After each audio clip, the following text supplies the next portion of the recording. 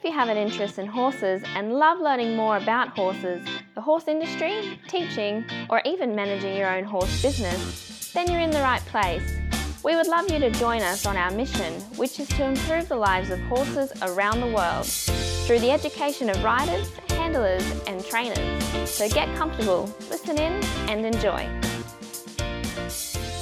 Today's chat's been brought to you by International Horse College. International Horse College's motto is people safety and horse welfare, and you'll find this message throughout our chats.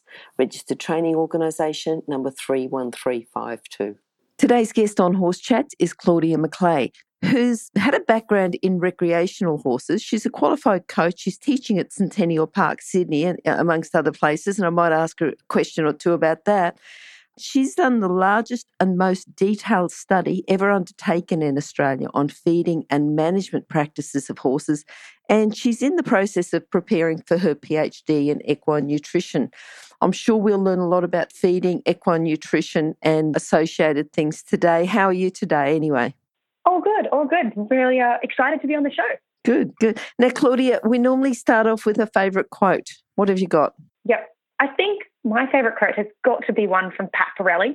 Yep. It's pretty well known. It's, if your horse says no, you either ask the wrong question or you ask the question wrong. And I really think this quote's so important. It's about not placing the blame on the horse, yes, but it needs to be up to us as owners, trainers and carers to correct our miscommunications and to learn from the horse. So, yeah, that's really one of my favourites. I think he's got quite a few, hasn't he? He's got a very good way with words. Yeah, look, there's a lot of great quotes out there, but I try and remember that when I'm in the saddle. If I, if I get a leg yield wrong, if I ask something wrong, it's up to me. What did I do? Tried. What have I done? Exactly. That's my one. Yeah.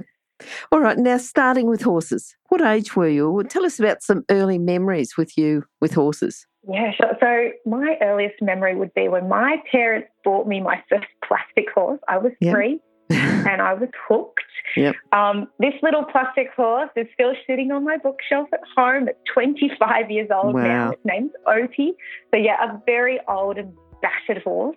But at the same time, where I was living, there was a little girl in my street who loved horses, and both of us would play for hours and hours with our horses. And as I grew older, my mum could see I wasn't growing out of the horses. I loved them. And every school holidays, I got to go to pony camp. Every school holidays, I was on trail rides. And Mum let it just keep going from there until it was lessons, every fortnight, then lessons every week, then lessons a couple of times a week. And, the rule was always, though, you're only allowed a horse after you finish high school because Mum wasn't going to clean a stable. Sure. So, I think you've had a good background, but I love the little plastic horse. I think that's cute. He's still there. Yeah. I looked back on him. Now, tell us about your career with horses, because you actually started off at uni doing something else, didn't you? You probably thought... I really did. Yep. Yeah. So I started uni at the University of New South Wales at the College of Fine Arts doing fine arts, majoring in sculpture. And I had a bit of a clash with a art lecturer in second year. He didn't want me to keep doing artworks of horses. And being the horse person I was very passionate about doing horses. Yeah. And that really, it really upset me. I just wanted to do that. So I started spending more time with my horses, just riding more. And I thought, you know what, I'm going to go into coaching. That's good. So I did my Equestrian Australia coaching certificate. And every time I learned something, I wanted to know more.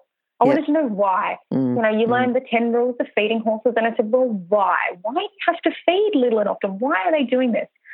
And I finished the coaching certificate, got my coaching. I did a little bit of that. And then I enrolled in equine science at Charles Sturt Uni. And that's where you start to learn the why. And I graduated from that 2015. And for the last 2 years, I've been working on my Bachelor of Science honours. I've handed that in 2 weeks ago, a little bit late finishing, but it was majoring in equine nutrition, and that was the study that I did on feeding and management practices of horse owners in Australia. So this study that you did, what were the main points? If you had to pick out 3 main points that you found, because you're the person who's always asking why, that you found through the study. Yep. So number 1, horse owners in Australia are underestimating their horse's body condition score. We're looking at our horses saying they're good, but really our horses are verging on close to obese and fat. Okay, so that's the first one. Yes. Number 2, we're overfeeding our rations and we're not taking into account seasonal changes in pasture. And this hasn't just been found in my study. Another study by Buckley et al. Has found that. We're not changing our rations, basically. In winter, when we have less pasture, we still feed the same as we do in spring when our pasture starts growing and going wild. And we're not managing that to manage that obesity. So you see a lot of horses in spring, they get really fat. And then you see a lot of people saying in winter, oh, my horse has lost condition. But you need to feed accordingly. So in summer, over spring when there's lots of grass, you feed a little bit less. Over winter when there's more, when there's less, you feed a bit more. So that's what we didn't see. And the third biggest point is that horse owners are actually poorly managing their pastures. 60% of pastures in this study were overgrazed. Now, I had over 4,500 responses across all of Australia. So to say 60% of people are overgrazing their pastures, that's a lot. But pastures are the cheapest way to feed your horse. They only cost 4 cents a kilo. That's a lot less than anything else. So if you have well-managed pastures, it's cheaper for you. It's better for your horse. It's better for the environment. And, that's for the 3 biggest findings of this study. Yep. Just to do with the pastures and the overgrazing, I'm just thinking, because some people might say, right, well, I've got a certain amount of land. This is where I keep my horse. Yeah. And that's it. And this is the stable and the yard that's associated with that bit of land. What can they do if they've got a certain bit of land, to just maximise the value? Yeah, to get more. Because sometimes if you cut them up, they just end up dirt piles. But what can they do? Yeah. Yeah, exactly. So this is when you have, number 1, divide your paddocks up, have what you call strip grazing. So if you're only on 5 acres, okay, yes. Look, I'm going to have 4 acres split up for each little paddock. I will not overgraze them. At the moment, I know a lot of people are in drought. This is when you have what you call a sacrifice paddock. So this is an area which, yes, it will become dirt. So you stop your horses from overgrazing that pasture. Don't let it turn into dust. When it's really wet, pop your horse into a sacrifice paddock so they don't churn up all the ground. So you have to have an area which you say, yep, this is just put aside to make sure that my pastures are well managed, that, your horse doesn't become obese on pasture, that your laminitic pony has a place to stay when he's not on pasture. And that's a really good way of managing your pastures. There's a lot of good resources out there for managing pastures in Australia, especially for laminitic horses as well. But yeah, that's the first thing you say. Have a sacrifice area and start dividing up pastures into grazing blocks and say, yep, they'll graze this one for a couple of days, put them in the next one, let that grass grow again. And yeah, we're pretty good on that system as a rotational grazing system. Okay, now just as a general percentage, what % body weight should we be feeding to our horses? Yep, so generally they'll say it's 2% body weight. But that's very difficult because if your horses are on pasture, they will be eating and eating and eating, and horses can eat well over 2% of their body weight, and that's why they get fat. If you've got a ration, you'd definitely just start with looking at, number 1, if your pastures are adequate, you don't need a ration. That is something that I found in this study. Well-managed pastures are adequate. You've got a lot of them. There's a lot of biomass there. You don't need to feed a ration. If you're in drought feeding conditions, aim for 2%. You don't want to be feeding over because then you're wasting money on horses becoming fat. And they're over conditions. You can just keep them in a good body condition score. So yes, 2% body weight for a 500 kilo horse, that's your average. You'll be looking at 10 kilos of dry matter. If you've got poor quality hay, you'll need to feed more to meet that dry matter percentage. So just as a rough example, a horse eating just wet grass, if you say wet matter, just that grass, can eat up to 80 kilos a day. I think that's, you talk about dry matter. Yeah. So that's everything without the water content. So that's what's really important to remember, that fresh grass is different from your hay. So if we're talking about just hay, you'd say, dry matter percentage is about 80% for something like good quality lucerne. So you feed about 12 kilos. So you do have to feed a lot to a big horse. All right. Look, we'll come back to that, I think. But thinking about for someone working with horses, because you've worked with horses, you've sort of worked in a couple of different areas. I imagine that when you're working in Centennial Park, it was a pretty busy place, and a few people, if you were looking for someone to work there, what sort of core skills or character traits do you think that they'd need to work in a busy riding school? Definitely. I think this goes for all people, everyone involved in horses. You need to have patience. Mm-hmm. That's always a good one. And the ability to step back from the situation. Whether it's at 9 o'clock at night and your horse has just put its leg to the fence, or you're riding and that half pass doesn't work, getting upset and frustrated never helps. You have to just take a breath in, step back and say, what has gone wrong? Okay. Because I've seen a lot of people get very flustered and they get upset and then things just spiral and it seems to get out of control. But the best horse people I've seen take a breath, they go slow and they have patience, and it helps you and it helps the horses so much more. So that's what I say. As long as someone has a little bit of patience and the ability to take a breath, they're the best skills that you can have.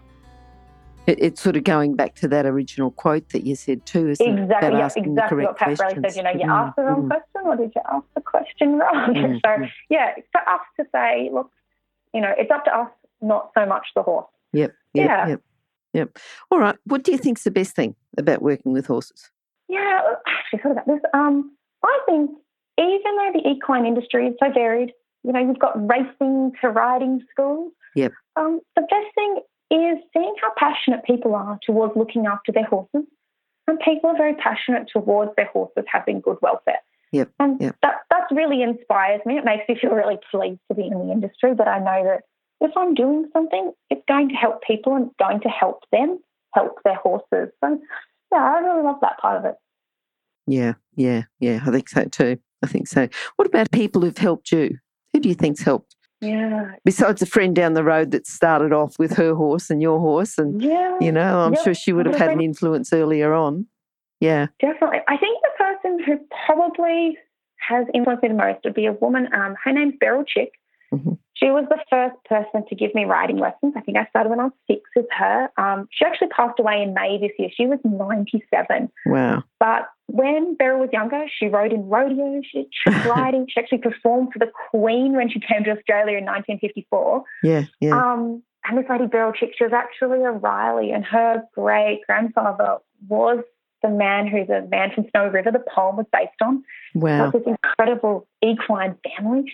But when I rode with Beryl, even when I was little, her mantra was always be soft with your hands and be kind to the horse.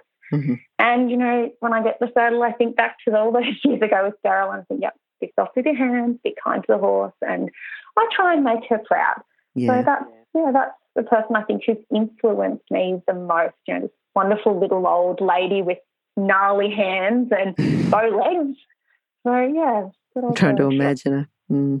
Yep. What about horses? You must have had your first horse or a horse that's influenced you, or a few. Yeah. I think that the horse that's influenced me the most has definitely been my most current horse, Cindy. Cindy is a little thoroughbred mare and she had big problems. She still has some problems. They always do. I got Cindy just before I started equine science, and I had to change myself as a rider and as a horse person when I had Cindy, because before I had her, I think I was very complacent. I'd had always very, very good horses. So they're push-button ponies. And I was a little bit ignorant. I didn't know enough at the time. I know a little bit more now. But looking back, Cindy was a rearer. She didn't know. Andrew McLean taught me this part. She didn't know go, stop, left, right, backwards. All these core skills that she had as a little horse off the track, she didn't have. So I had to learn all that. I had to learn. She hated being stabled. I had to learn, that stabling's not for every horse. I had to learn a lot with her about patience.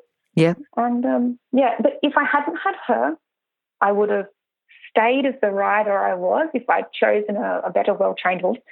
So I've had to learn so much about horses, and she took me on my journey. Mm-hmm. So she took me on the journey into more towards equine science. Why is this horse doing this? And even as I was in equine science, starting to push yourself and go, well, why is it so? Why did the horse not do that? And you can really break it up into those equitation science points. Does the horse know stop? Does the horse know left or right? And Cindy ticked a lot of boxes of no, she didn't. Yeah. But she's definitely been the biggest influence. Okay. If it wasn't for her, I wouldn't have wouldn't have changed. Yeah. What about your proudest moment? What do you think that's been? Yeah, I would say, I've been about this for a really long time.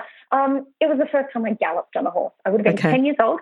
Yep. Just becoming more and more confident. The man on the ride said, "Do you want to gallop?" And I was riding a little Papaloose pony, and I just wanted to be like the big kids. Yep. And off we went up this hill, just that total exhilaration, the wind, the speed, the sound. And I must have floated for a week after. I was so proud of myself. Oh, that's good. That's good. So you can't get away from a good gallop, even now. I'm going to go back to your study, the whole study in the Equine Nutrition. Putting it all together, just the process of it, what do you think was the most challenging part of getting the information from people, putting it together and getting the study done? What do you think that would have been? It was enormous. I would say the 7 months I've sat at my computer writing the results, because it was massive. Okay. So not putting the results out there in the first place, but because you had all that information, putting it all together. Yeah. So I didn't anticipate, number one, how big it would be. So I got 4,500 usable responses based on 6,000 horses. Mm-hmm. But I asked each person 205 questions. That's a lot of questions. So my data is very, very accurate. It's very, very intense. There's quite a lot of it. But 7 months it took me to write the results. Considering that other people only took a few weeks, it was a big mental challenge, but it will bring about change in the industry, and it will be absolutely, really great data for people to look at and to use. And for the next people studying and for the next researchers, it'll be a great project. Now, Claudia, the 205 questions, I've got to ask you about them. I did the study. I was one of the several thousand people that you got the results back from. But the questions, how did you think about grouping them together? Did you think of the questions? Did you have input from other people? Just tell us a bit about how what your decisions were there. Yep, sure thing. So science builds upon science. So I went back and I looked at what other studies had been done in that area. And there have been quite a few done in the UK, a couple done in America. And I actually asked a professor from Glasgow University who did a massive online study, what were your questions? And then I went back to the next person and said, what were yours? Because I wanted the data to be quite continuous. So I want to say, if this is what horse people do in Australia, how can I compare it to the UK? So a lot of questions did come from those past studies.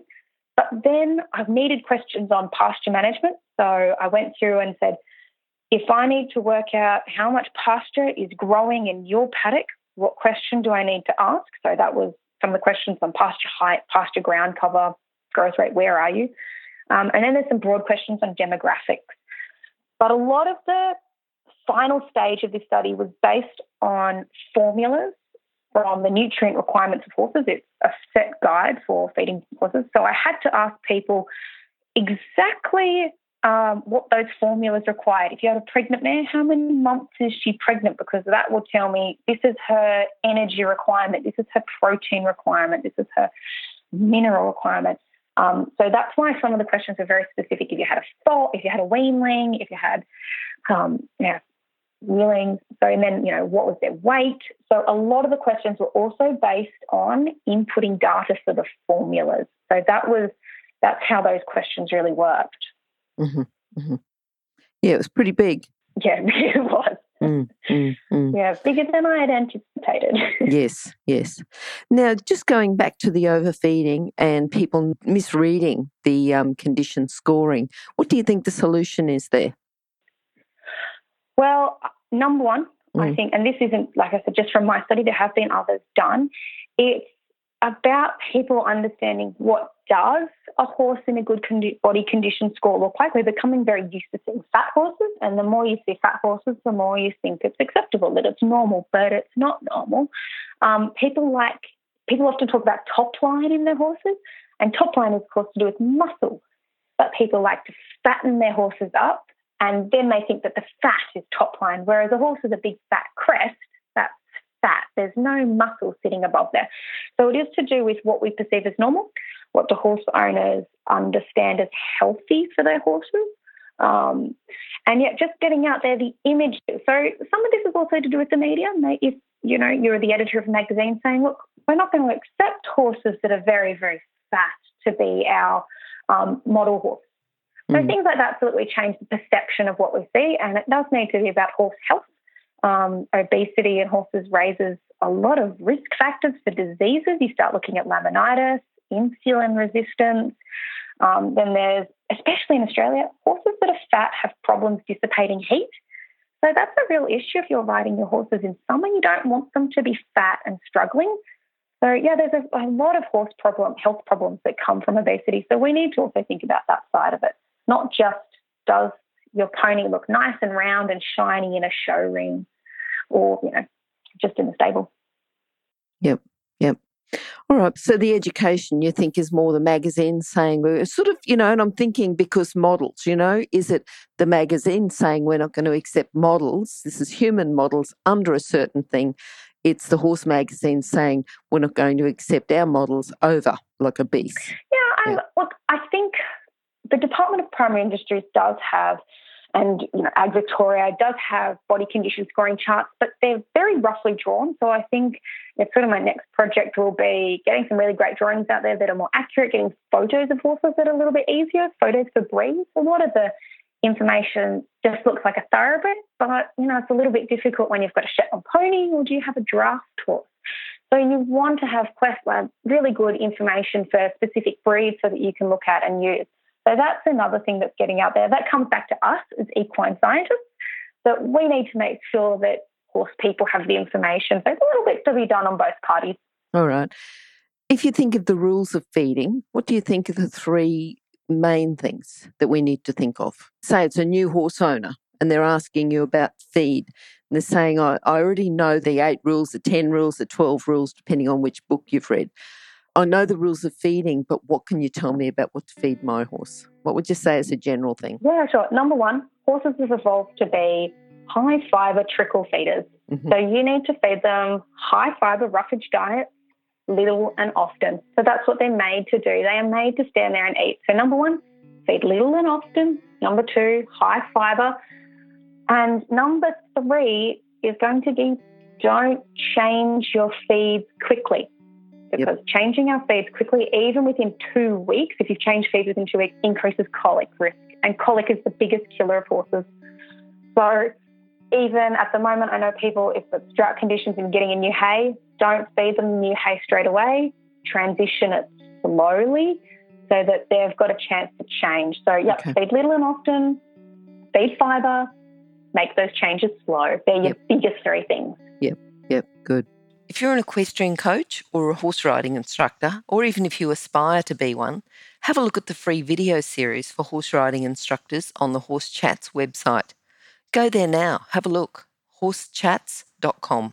Claudia, if you've got a book, I know that you'd recommend that people read your study, but if they're going to have a book, and that's probably good too, but a book, if you've got a book that people could read about feeding horses, what would you recommend? Yeah, sure thing. So, look, I would definitely recommend Feeding Horses in Australia by Conkey Keller and Trevor Jones. It is a publication from the RIRDC, the Rural Industries Research and Development Corporation. I know it's $45. There is a copy available online to read. It's a little bit blurry though. But look, it's a really well-written, easy to understand guide on feeding horses for Australian horse owners. I highly recommend it. It's a really, really wonderful text. Okay, good. And remember, you can find all the books recommended by our guests at horsechats.com/books. You can have a look at the guest page for the individual book they recommended, or just look at the recommended books by order of popularity at horsechats.com/books. All right, what are you looking forward to now? I know you're getting ready for your PhD. It's going to be in equine nutrition. Equine nutrition is a pretty broad subject. What specialty or what are you looking at? What question are you going to ask? Yep. Look, at the moment, sort of formulating things in my head, I am interested in the gut microbial thing in the horse's stomach. So looking at what's happening with the gut microbiome in the horse's large and small intestine, how does that change with feeding? There's a lot of research at the moment going in people, but I'd be quite interested in pushing that with horses. But at the moment, the next big challenge for me is I'm heading off to Rome for the International Society on Equine Science. So that's the next big It's going to be step, very actually. soon. Yes. Yep, that should be a good trip. I went down to the last one. I think you were down there as well. Yes, the last one Wagga. in Wagga. Yep. All right. Yeah, so there's a couple of things happening. Okay. But, still got to think about that PhD topic because it's just so big. It's just so broad. Yes, it is. Yeah.